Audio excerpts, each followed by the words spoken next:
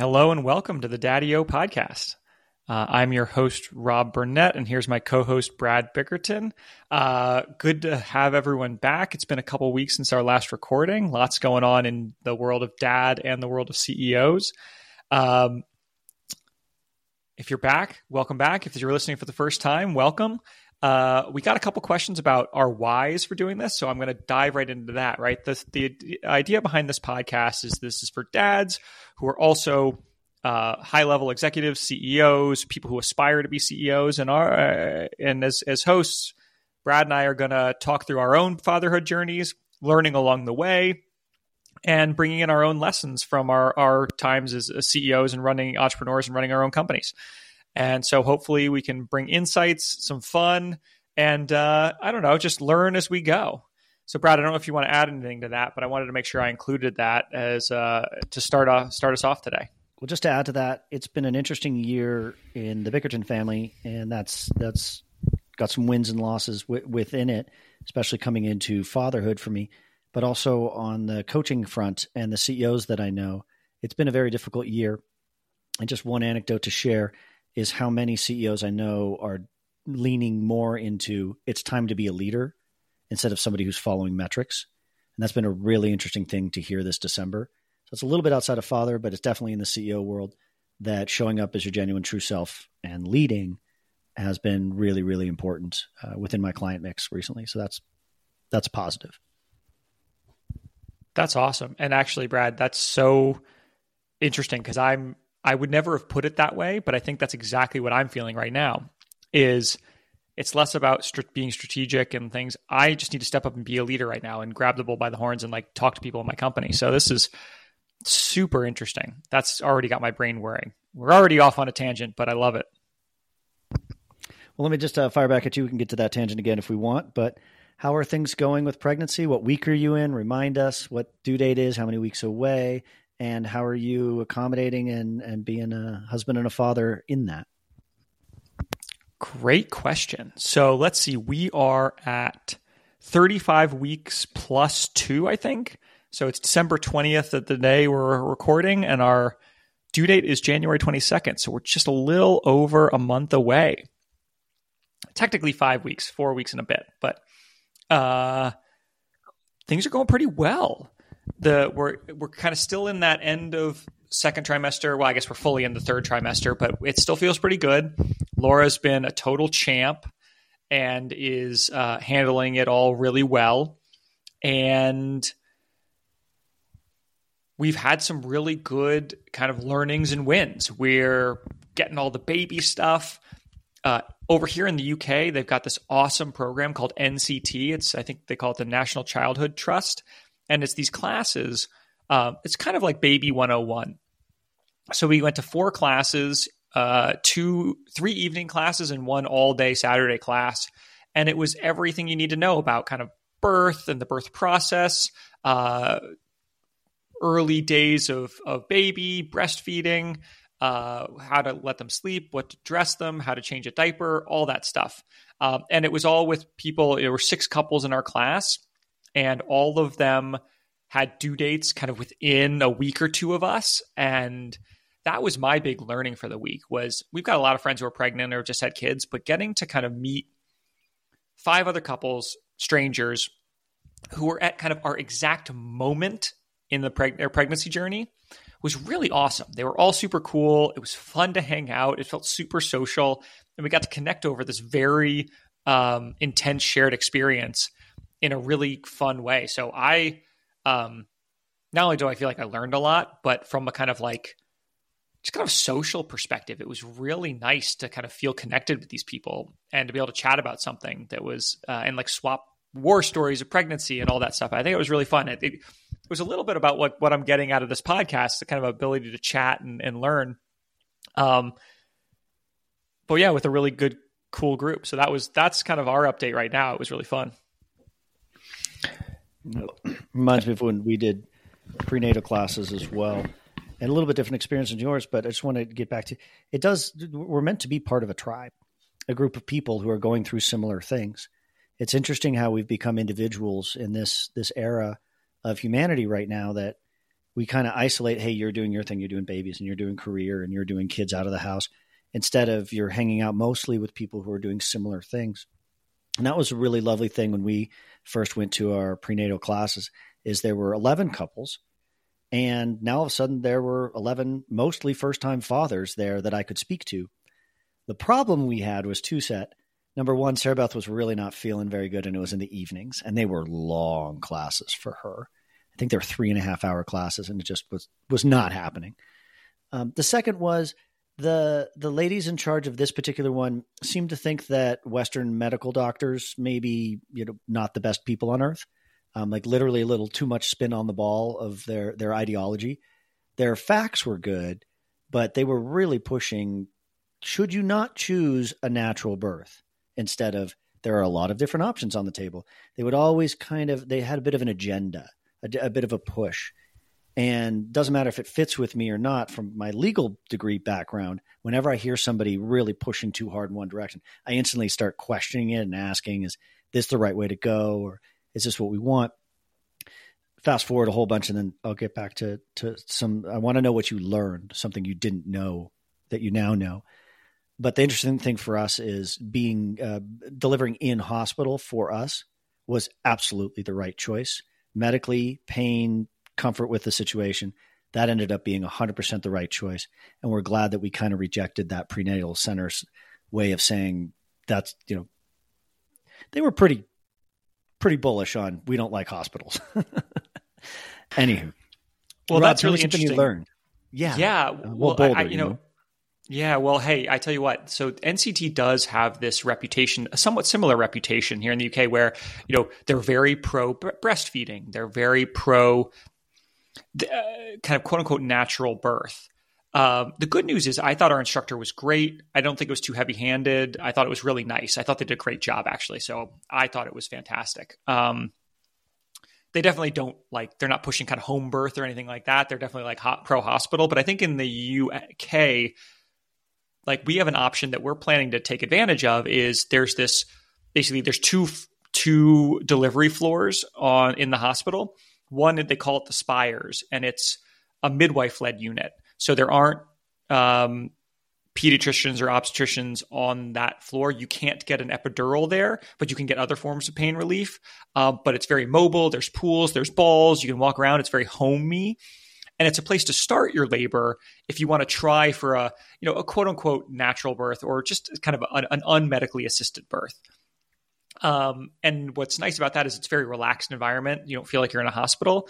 So that's really nice. But then you could just kind of raise your hand and go, no mas, I want an epidural now. And they'll pop you down to the labor delivery ward, and you can have the doctors available and get the epidural in and all that stuff. So we feel like that's a great choice because it gives us the flexibility without having to be at home, which I am hard against.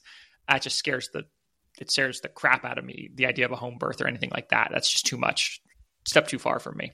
So I really like that about the UK. And that's kind of my thing is, if you separated those two floors and made them two different entities and had them 5 miles apart and they didn't like each other, is how the birth center versus the hospital felt, kind of back and forth. And they're always trying to be magnanimous because they're all heartfelt people. They all care about birth and labor and women and women's health and babies and fathers too.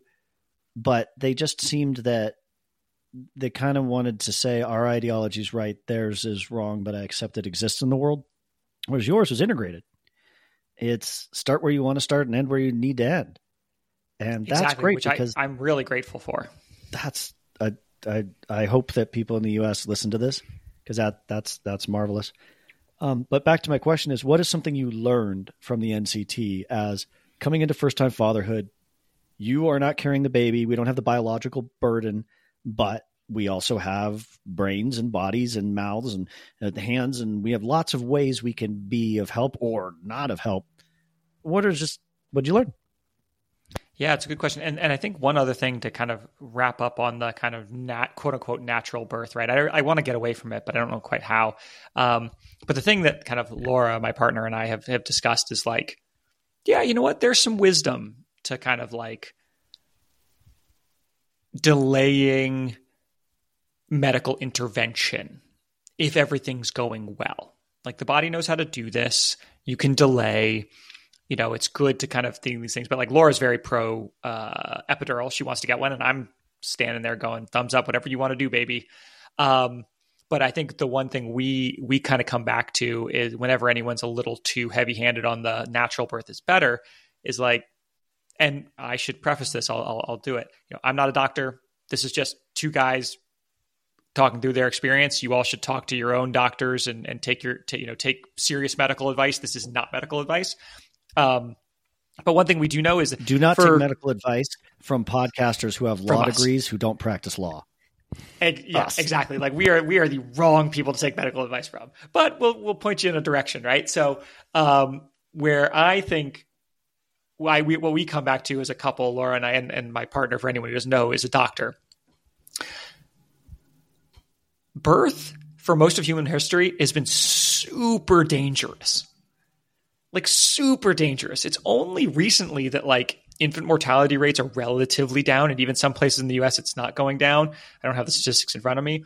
And it was incredibly dangerous for the mother as well. So anyone who wants to tell you that like the body knows exactly what it's doing and it's all fine, I'm all for being natural and stuff. But I mean, like childbirth was dangerous for a long time, and modern medical intervention has made it much safer to the place where we can actually kind of, try to enjoy or at least not worry too much about the process. So, we like things to be kind of as simple as possible, but I like the hospitals. I'll take the medicine. I think it's good stuff.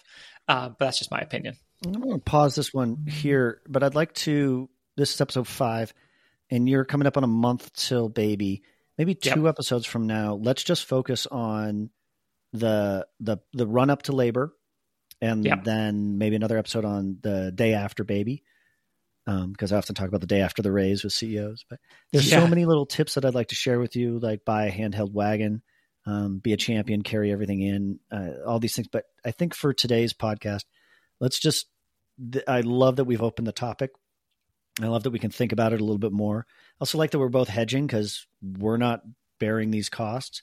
Yeah. The burden, and there's a lot of complexity here. And why I want to delay is I think it's a disservice to anyone listening to this if we try to riff and make it sound simple, the decision of natural birth or where to be, or where to have birth, or even having an opinion ourselves as fathers, whether we defer all opinion or our opinion counts for 10% or we can do the whole thing. I don't like distilling complex things down to simplicity because they showed up. I think let's let this be complex and let's really get into it on a full episode. I couldn't agree more. So let's leave this bit in so everyone can hear that we're going to contemplate this and we're going to come back with a full episode that digs into this stuff in a more nuanced and more complete way. But in the meantime, Brad, you asked me what I learned. And let me think about that. So we learned a lot about the labor process. And, one thing I'm not sure I knew was that there's kind of multiple stages of labor. And the first stage is really about kind of just dilation. And so those contractions aren't about the baby coming. They're just about kind of getting everything ready. And that's going to take a long time and they can be painful, but they come and go. And then the second stage is really the pushing, which is kind of at the end.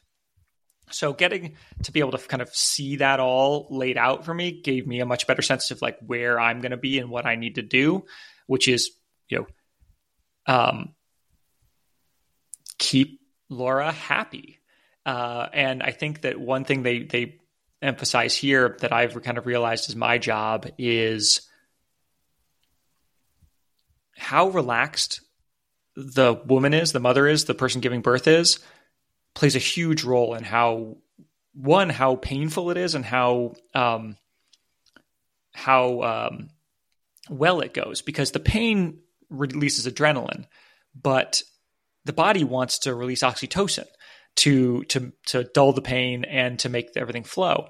And so, especially if you have a long labor, making things, more relaxed, making things really kind of flow and fun, and trying to dance or trying to have some podcasts downloaded or have something queued up. So that's the things that Laura and I are thinking about, is how do we keep things light, even though it's going to be painful and it's going to be long and it's going to be exhausting. How do we keep Laura relaxed and kind of in a good headspace during that big buildup and that painful period before it's actually time to push, where it's even more painful. But when we got to keep it relaxed. So that's been a big thinking of mine. On a more fun note, learned to change a diaper. That's great. Learned about layering clothes. Learned a lot about breastfeeding, and that's been really good. And learned a ton about that, which is really helpful. Breastfeeding, lactation consultants, colostrum, all these things, didn't really know what they were going in. And I didn't understand the importance of them to mother's sense of well-being and accomplishment. And the reason that most hospitals in the States, and I know in Canada too, have a lactation consultant that you will see before discharge is because it is such an emotionally vital thing. While feeding a baby, modern medicine can solve for mom feeding the baby, that social bond, that connection. It is primal. It is necessary. It is powerful. That I didn't get from the class. That I got from living it and watching it. What I got from the class was it's a big deal. So that's interesting. Yeah, and I also got from the class that the mechanics are tough. And I think anyone who's done breastfeeding would probably say, yeah, duh. But for me as a guy, it's like, oh, okay, like how they latch is important. And here's how it works. And here's some positions that work. And here's why, here's what the boob does in the baby's mouth. And here's what looks good. And here's what doesn't look good. And now we actually have to go, and Laura has to go execute on that. But for me as a dad, you just don't know these things. And getting someone to really walk you through it and talk you through it. And so I can have a better sense of what it's going to look like when Laura has a good attachment and what works well.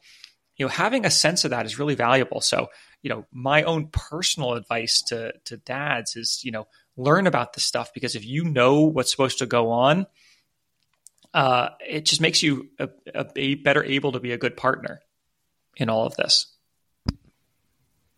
Vitally so. Again, that's why we do these recordings, is so we can get some of that information out, so that hopefully other new dads, especially with the burden of leadership in whatever capacity they are at work, they can start listening and maybe listening again to this so that they know what's going on. What I was going to say before the technical difficulties, while I knew that this was happening to Sarah Beth and myself and Theo, unborn Theo, as a family unit, and that was special and sacred, from the medical perspective, this happens 3.6 million times a year in the United States, and has happened a couple billion times, 10, 20 billion times in human history. And so some parts of this are absolutely unique to our experience. Some parts of this unique because they're all a little different. But from the medical profession, they got us. And I kind of had to learn to rest in, they know way more about this and what's going on than we do.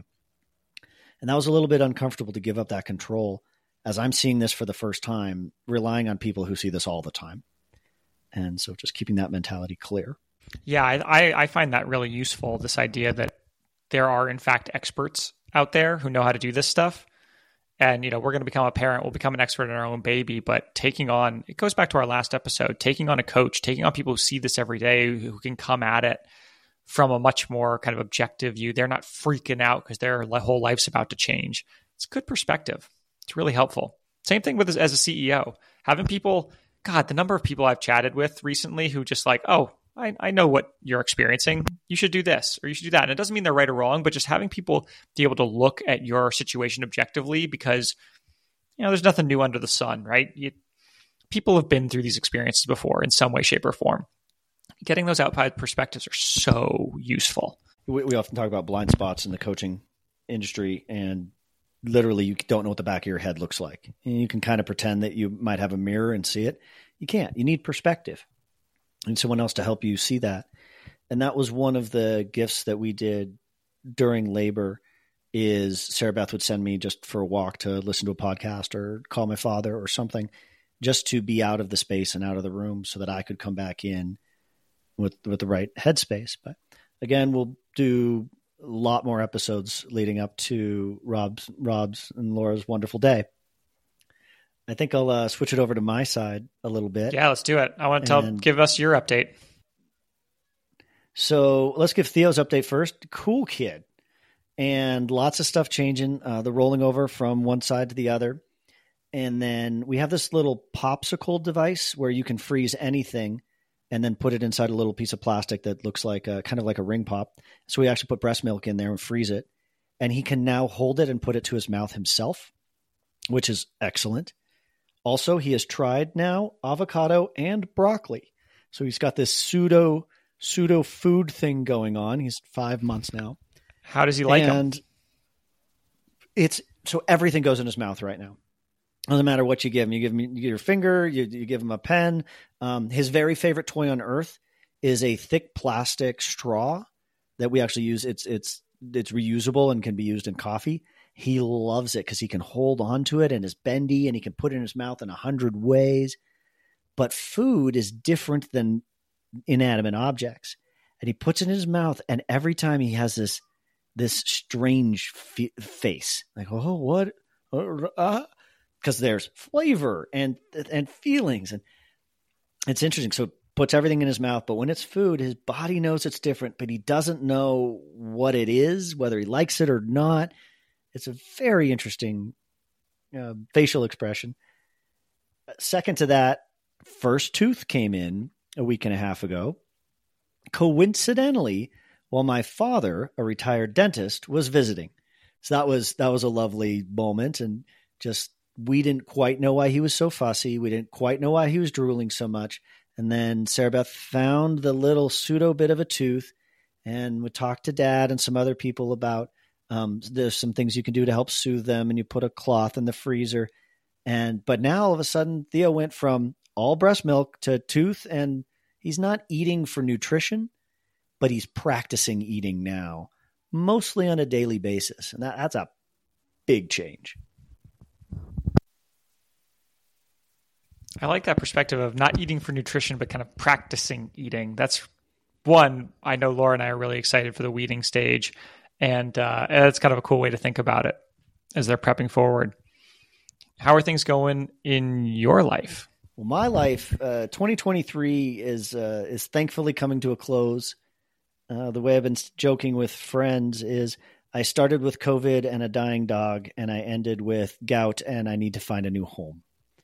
And this year has kind of been a bunch of external forces just whittling away at the ability to be ahead of the game, whether it's in business or in fatherhood or anything. And so a couple weeks ago, I was recording, having just come off being sick for the first time since baby, and how much of a guilt trip I was giving myself for not being able to support the house, chop wood, carry water.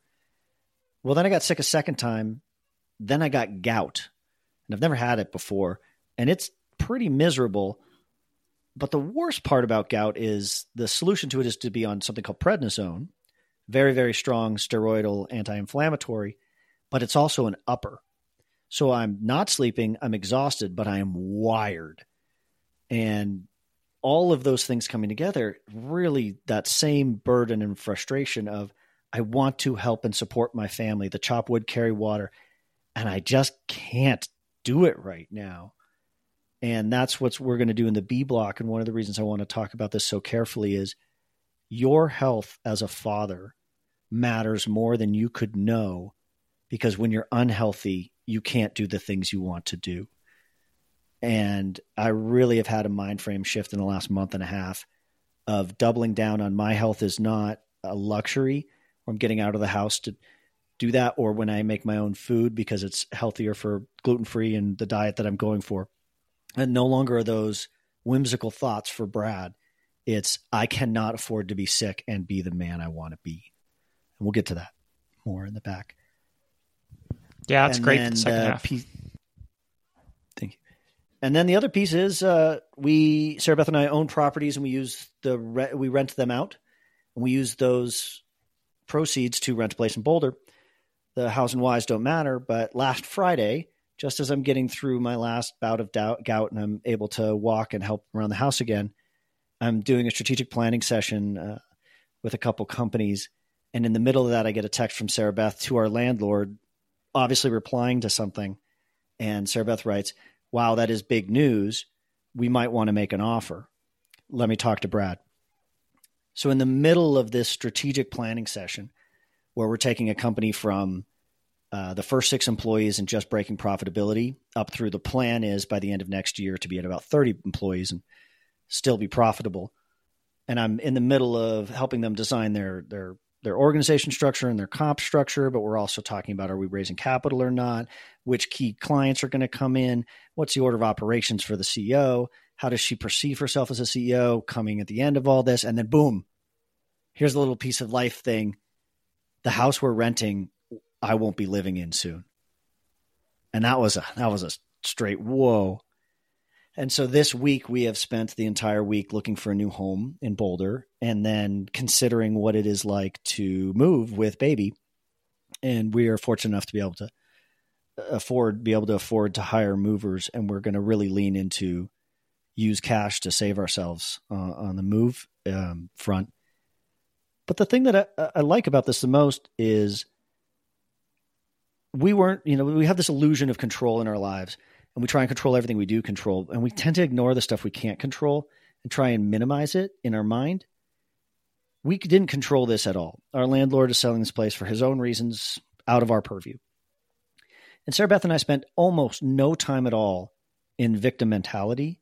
Oh, woe is us. Oh, we have to move. We didn't want to. Here are the problems. Here are the costs. We just went instantly to this decision has been made, not by us, but this decision has been made. Moving on. What are we going to do about it? And that's something that I love about hers and my relationship is we don't really sit with the water that's already gone downstream. We say, what are we going to do with the right now? And hopefully, possibly by the time we do our next recording, maybe 2, I will be in a new office in a new home. New studio. Crazy exciting. Hard work.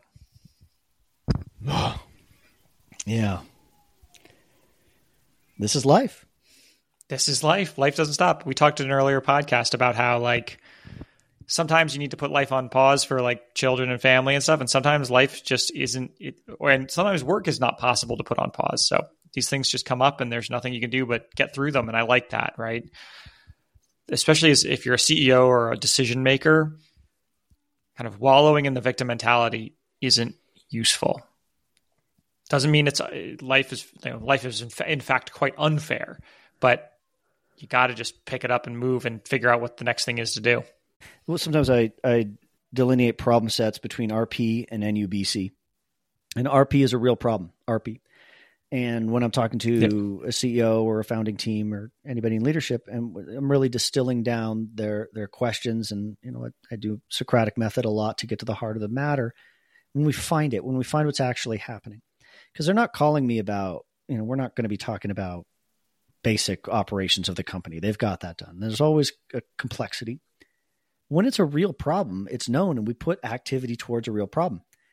The other side of it is sometimes you distill all of it down and then you realize it's NUBC, which is nut up buttercup.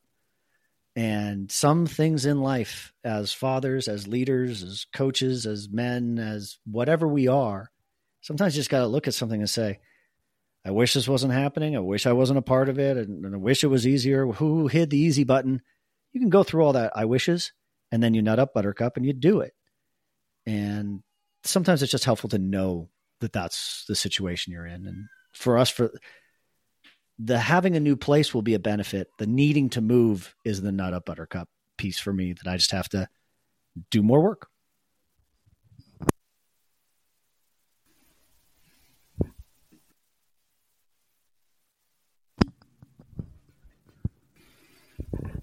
To go. Yeah, let's leave it there and let's go to, for anyone listening, if this episode feels a little different, we've had a lot of technical problems, but we're working through it. So let's take a break here. Let's come back on the backside and you stick around to listen to us talk about kind of dad health and what that means for us.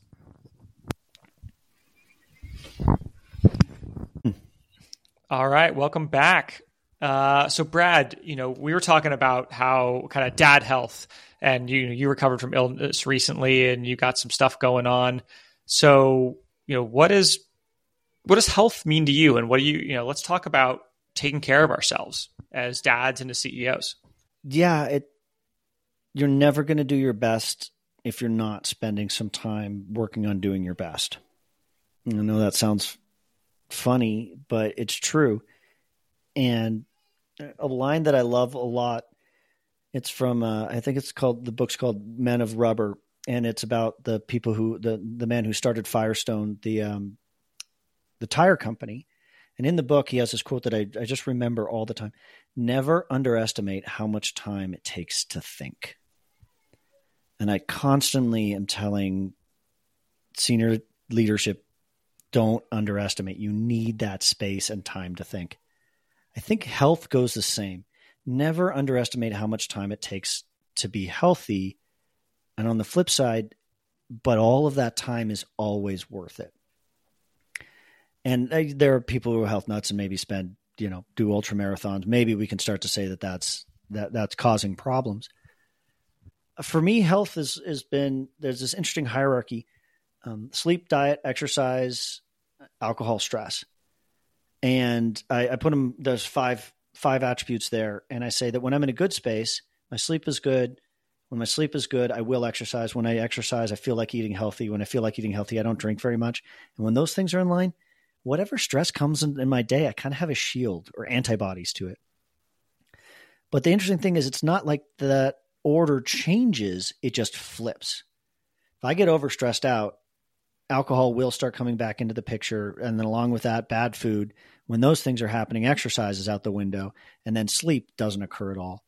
And I find myself in this pattern in the last 20 years of my life that as soon as I notice it, I can reset the pattern. But it's the flip into the bad pattern that's a little harder to see, a little harder to notice that it's coming in. And what I'm trying to do intentionally, and with Sarah Beth, and I've told her about this as well, is find mechanisms to call myself out to have those resets faster. Because the result is when I'm not healthy, I am not showing up. And if I'm not showing up, because baby has requirements, Sarah Beth has to take those on. And that's not the man I want to be. So I will be making an effort to not be lazy about my health, mental, physical, not be lazy about my health so that I don't become a lazy father. That is my intention setting for 2024. I think that's awesome. And, I came out of in high school, college, and for a couple of years after college, I was quite an intense cyclist and bike racer. And I really built my life around it. And, I wasn't a pro or anything, but I got to a pretty high level. And I was probably more dedicated than I needed to be. But the lessons I learned from that were really how to listen to my body and how to optimize. And, if I wasn't sleeping and I wasn't eating right, and if I was drinking too much, I wasn't going to perform on the bike. And I cared about that. And I learned how to fine tune myself. And I feel really lucky as a, it sounds ridiculous to say, but as a somewhat retired athlete, I've maintained my passion for cycling and skiing and just being fit. And so I've made it a daily part of my routine. And I think that entrepreneurs, and we can get to dads in a second, but I'll talk from the entrepreneur or the executive level. People who aren't taking care of their bodies are missing a trick, because when you're healthy and you're eating healthy and you're sleeping well and you're exercising, your brain works better. You are clearer. Like, again, I'm not a scientist. I'm not a doctor. I don't have the studies in front of me, but I know that the studies are out there that, good fitness translates to clearer thinking, higher function, all of that stuff. And, what I'm working on now is how do I translate that? It's easy to say I'm going to get up earlier. I'm even going to push my day around to get a workout in for work. That's a relatively well accepted thing. It's a whole different thing to say I'm going to sacrifice time with my child or put more burden on my wife to get a workout in. All of a sudden that kind of transaction is a little different. So Brad, how do you handle that kind of thing? So in so many things in life, I find it really hard to self-advocate. And I see this a lot in leadership as well. And so I've got this framework that I call Brad Prime. And it's a person who is in every way, in every attribute the same as me, but isn't me. And what would I say to this person about it? And the way that I do it specifically for exercise is Sarah Beth likes to go to Mecca, which is kind of Pilates or yoga. And she's often asking permission of me to go to a class, which means I'm going to take Theo, and this has always got to be in the morning. Sometimes I have to wake up early. Sometimes I don't get to do my morning routine. I never once give any blame or shame to her about going to a class. Like, go. I'm thankful you're going. You are going to be stronger. You're going to have new insights. You're going to feel better throughout the day. Blessings upon you. What burden can I take to give this ease to you, my love? And I need to remember that that's the way she'll think about me going on a ride, hitting the Peloton, hiking with the dog, that she feels the same way about me doing it as I do for her, and that it's not a luxury. It's really an opportunity. And that's the hard part for me, is to get out of my own way, to give myself permission to do what I know is smart and right. And the way to do that is treat me the way that I treat her. Let her treat me the way I treat her. Yeah. Sorry, I think that's great. And one thing I know I've always done, I've been lucky in that my partner, she's an athlete. She's a marathon runner. She's faster at running than I'll ever be, no matter how hard I try. And we both, we have similar values on that front, which I feel really lucky about. To me, that was really important in a partner. And so I don't think we find any kind of tension between workouts. Now let's see what happens when we have our child. But right now we work out together. We advocate for each other. She'll send me out on a ride if she knows I've had a big week, things like that. And, if I've learned anything in this pregnancy about kind of what I would do differently, or I don't even know how to put it, right? If there's one piece of advice I would give people, and this is hard as a man trying to give, especially advice to women, but I would treat pregnancy like a boxing match, and you should train for it, because God, I see how hard it is. And Laura, thankfully, is very fit, very strong, but lugging around an extra 20 or 30 pounds on your front is really hard. It's difficult. And I can imagine how hard it is for people who aren't already training. So I tell my friends, you got to train for this thing. And I think that as a partner, I've always actually tried to advocate for myself and be like, listen, we're a partnership, but I know that I need to exercise. So I need you to help me build some time in our relationship for me to do that. And I've been lucky to have a willing partner. And I think you're doing it kind of the other way, Brad, which is you're trying to be supportive of her and hoping and letting her give you permission to take care of yourself. And so I would say, for any of the guys listening, I think it's really worth taking time to advocate for your partner and say, hey, I want you to take time to take care of yourself. What do you like to do? Is it this class? Is it going for a run? Is it going for a swim? Is it going for a hike? Do you have a group? Do you like to do it solo? Do you like to, whatever you like to do, advocate for it and make sure you're taking up the slack in the relationship so that they can go have their hour or their 2 hours or their 1 day a week or their every morning so they can take care of themselves. Because trust me, over the long run, letting them invest in themselves and then investing in yourself, this is a long game. Oh man, I got a whole lot of things to say about a long game, and I almost want to get to it. But Brad, I know what are your thoughts here on this? Yeah, so a different framework that I use, but it's pretty well been proven that multitasking doesn't work very well. You're just doing multiple things poorly. And if you and I are busy texting somebody while trying to pay attention to what we're listening to as we're listening on this, we will fail at this podcast if we are not intentionally with each other. Multitasking, BS. Don't do it. It's complete cognitive bias. However, there is something that I've noted within high-functioning people, and HFIs, high-functioning individuals, is how they're in the literature often referred to, and they do something that I call dual tasking, where you're accomplishing two things at once. For instance, there's these new walking treadmills that go underneath a standing desk. So you're both getting a little bit of exercise and you can be fully present with a Zoom call that you're on. And I think that's part of how we as men can build time for us to be healthy as well as taking care of things. Walk to the grocery store. Take baby on backpack when you walk the dog. And that's something that, because there's just not enough hours in the day, and I would have to give up too many things to both be a supportive husband to a post-pregnancy wife, to be a supportive father to a toddler, to be a businessman, and to be Brad. There's not enough hours in the day to do all of those discreetly. And so what do? We do them poorly. We multitask them. We do them half, or we just sacrifice sleep, which is the key component of all of these things. So what I try to do is dual tasking. I'm accomplishing two goals at the same time. My good friend, he needs a phone call to talk about some big life problem. Great. I'm going to walk the dog on that call for sure. Getting the dog walked, getting myself walked, fully present with my friend. So that's how I don't know, just riffing off of what you were saying, that's a real piece that I hold on to. The long game bit that you just tapped on, I want to save this. This would be a great thing for us to talk about year 2. Is what is the long game of fatherhood in our hearts now that we have what will then be a 1 and 6 month old. That I love. Yeah, I'm into that. And one thing I would say is on this more immediate front, one thing that Laura and I dual task on all the time is we spend time together working out. So if anyone's watching this on a video, we've got our 2 bikes right here, and Laura's bars are turned up because she's very pregnant at the moment and she can reach better that way. So we'll get on the bike and we'll chat and we'll do admin. Hey, what do we need to order for the baby? What do we need to do?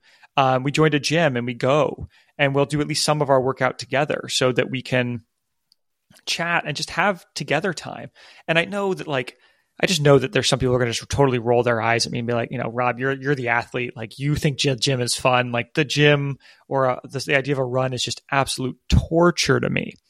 And we will talk in a later episode about kind of the long game, but I'll preview it with this. Presumably, if you're a dad and your partner, you're either married or in a long-term committed relationship of some kind. Because even if you're not with the in this case, mother of your child, you have a child with someone. So you're going to have to interact with them for a long time. Presumably at least 18 years, if you want to be quick about it. And then, if you want to be around for your kid, you've got the rest of your life. And then if you want to, I think, Brad, you and I, at least compared to previous generations, we're coming to fatherhood a lot later than a lot of people. Not crazy late, but, compared to our parents' generation, a lot later. So if you want to be around for things like grandkids and stuff, you got to start thinking about it now. And Brad, you and I have had conversations about this, about kind of longevity and taking care of ourselves. And, if you're a CEO, if you're listening to this podcast, and you probably have at least a little bit of an investor's mindset where, you might be an investor, you might be a startup that's trying to build wealth for people or yourself. Your health is an investment, and trying to find something with your partner that you like to do that's physical, that could be hiking, it could be swimming, it could be running, it could be going to the gym. You could treat yourself to a little sauna after the gym if you join the right one. But finding something where you can be social and enjoy it, and it's not just a burden, that is an investment that will pay off over the long run for you, your partner, and your child. And then the last thing I'll say on this front is,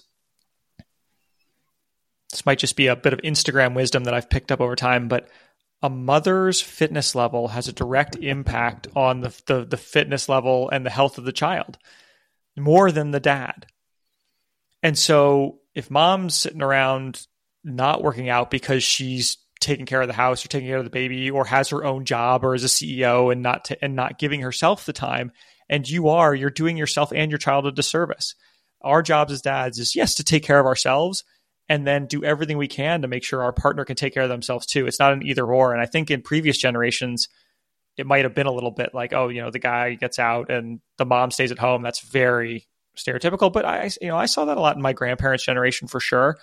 And, I know at least Laura and I are really trying to change that paradigm where we want our child to see dad and mom lifting weights, and dad and mom going for bike packing trips, and dad and mom skiing and jumping off the latest Black Diamond. Like, we want to both be there. So that's the kind of thing we've committed to for each other about staying fit and building our life around that kind of shared goal.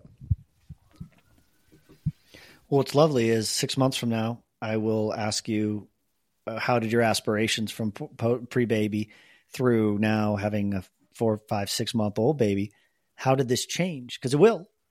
Up, down, left, right, doesn't matter.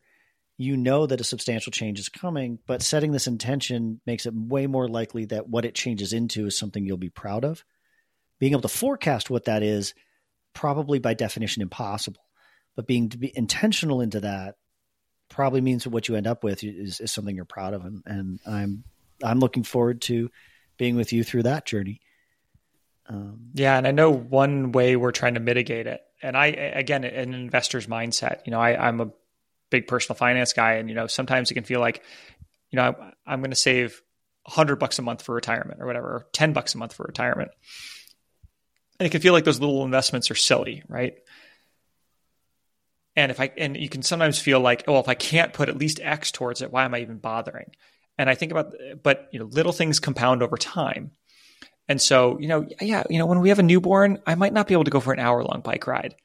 And, to me, a 10-minute bike ride is like such a joke that it seems silly to even do it. But you know what? I might have to just do a 10-minute bike ride between naps and cries just because keeping the routine is good. And so I think one thing I'm trying to do, let's see, you can ask me in 6 months whether I did it, is I'm trying to give myself permission to keep up the routine of it without worrying about the quality of it. So even if my workout is a 10-minute walk around the block, let's do that versus, I only have time for 10 minutes. I might as well not do it. And I'm hoping that intention helps set us up for success and building back as we grow as a family. I love that. I think that's a smart approach, and it leaves a lot of variability. And that baby, mom, and the universe, things that you can't necessarily control, will hijack your agenda frequently post-baby. But that doesn't mean that you can't have one or that you can't work towards it. It's just looser goals. So I really like the keep the structure, ignore the quality, and it will come back. And over time, I'm certain that you and Laura will find systems that work. And then also over time, baby will change what they need and how they go about life. And maybe you can get some back, or maybe you want to change it. It is quite a big difference, but I can't wait to talk to you about that. But maybe let's move on to the back part of the show. You read my mind. Dad's wins and losses. Does that work for you? Let's do it. We can wrap up here. So you want to go first this time? I do.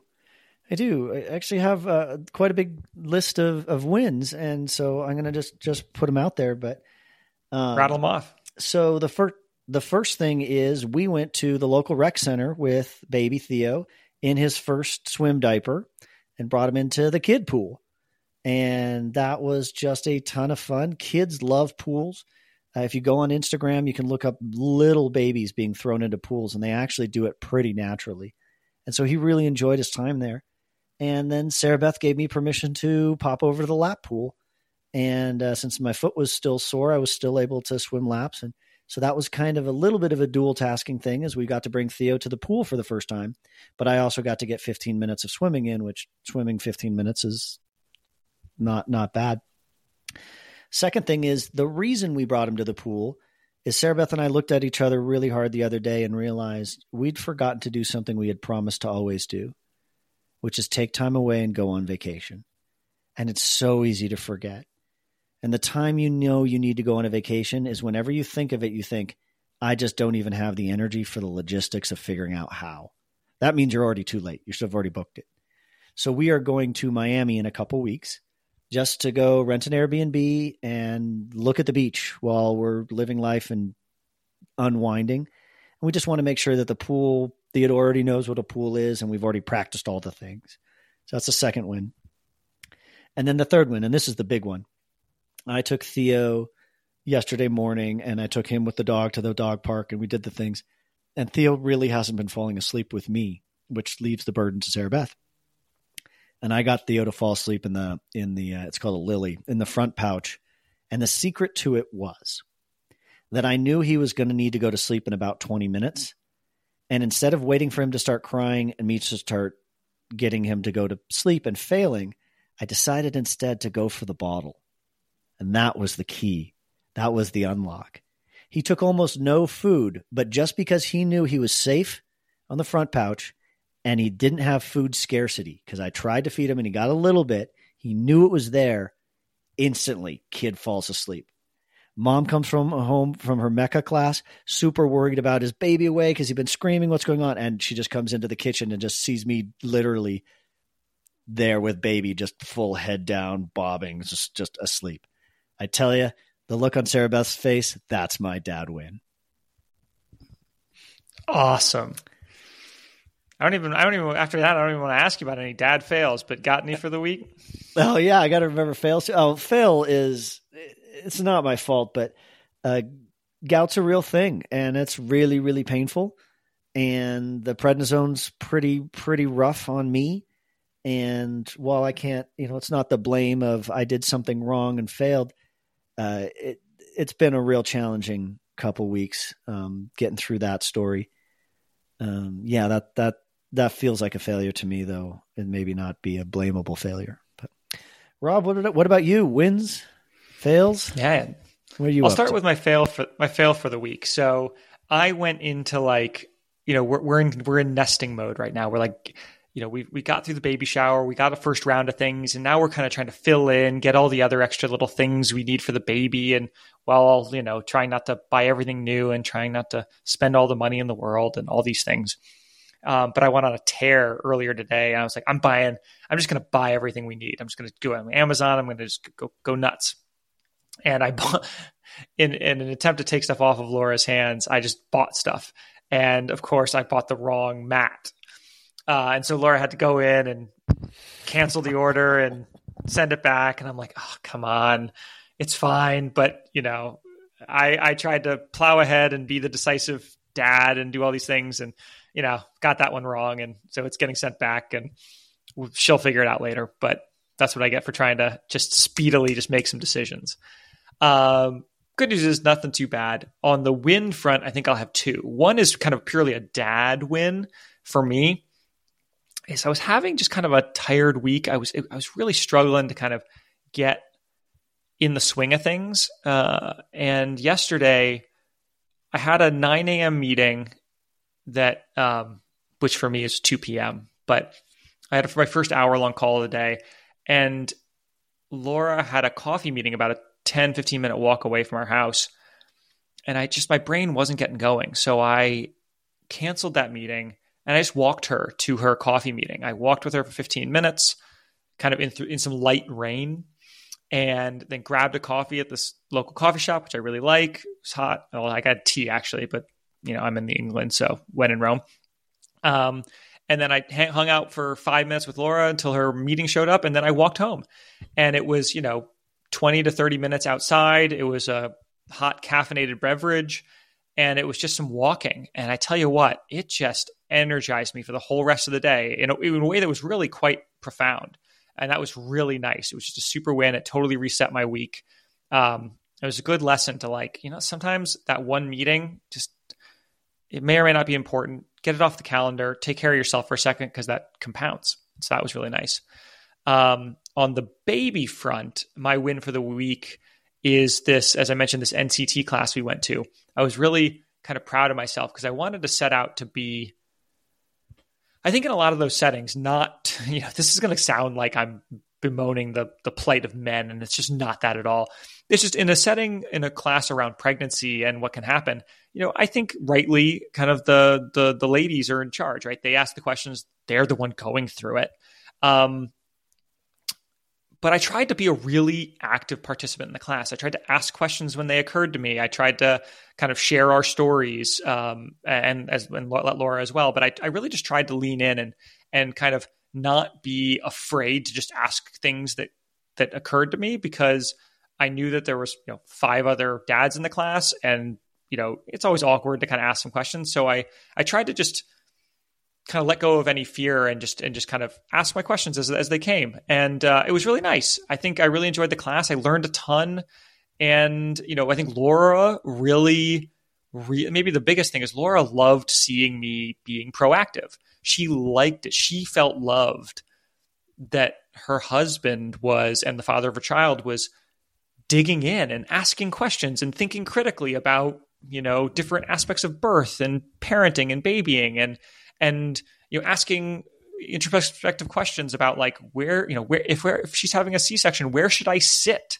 And how should I make sure that I don't see the wrong thing and become a patient myself? And I think that really made her feel like I was a real partner in this. And so that was my win for the week. I was really kind of proud and happy about how that went, because I got to really learn a lot and I got to be a real participant, and it was just fun. It was social. It was great. I felt really good about it. I love that you found a role for yourself in that worked for you and Laura. I just wrote down a little note that sometimes my role is to be an observer, sometimes to be a participant, and sometimes to be in control. And definitely with pregnancy and labor, the control side isn't too much of the storyline there. But just because I'm not in control doesn't mean I'm not participating. And yet there's also sometimes my job, take a backseat, observe. But an observer's position is not inactive. Right? An observer is the person who is noticing what's happening, has the ability to distill it down, take the notes, ask questions. Being just an observer is one of the most powerful leadership tools in your toolkit, but it's not always. And I know that in some of the things I did in pregnancy, I felt like I wasn't even an observer. I was just kind of barely allowed to be there. And that was my mind frame problem. But I don't want to get into all that now. We've had a nice long recording and less technical issues in the back half than the first. And also in about 3 minutes, I officially take over Theo duty, and I shall not be late for that event. All right. And that's Brad out. So for everyone who's still here, thanks for listening to this episode of the Daddy-O podcast. If you have any comments, suggestions, a dad win or a dad fail for the week, please email us at daddyopodcast@gmail.com. And please subscribe, like, share with your friends. It really helps us out. And we'll see you all next week.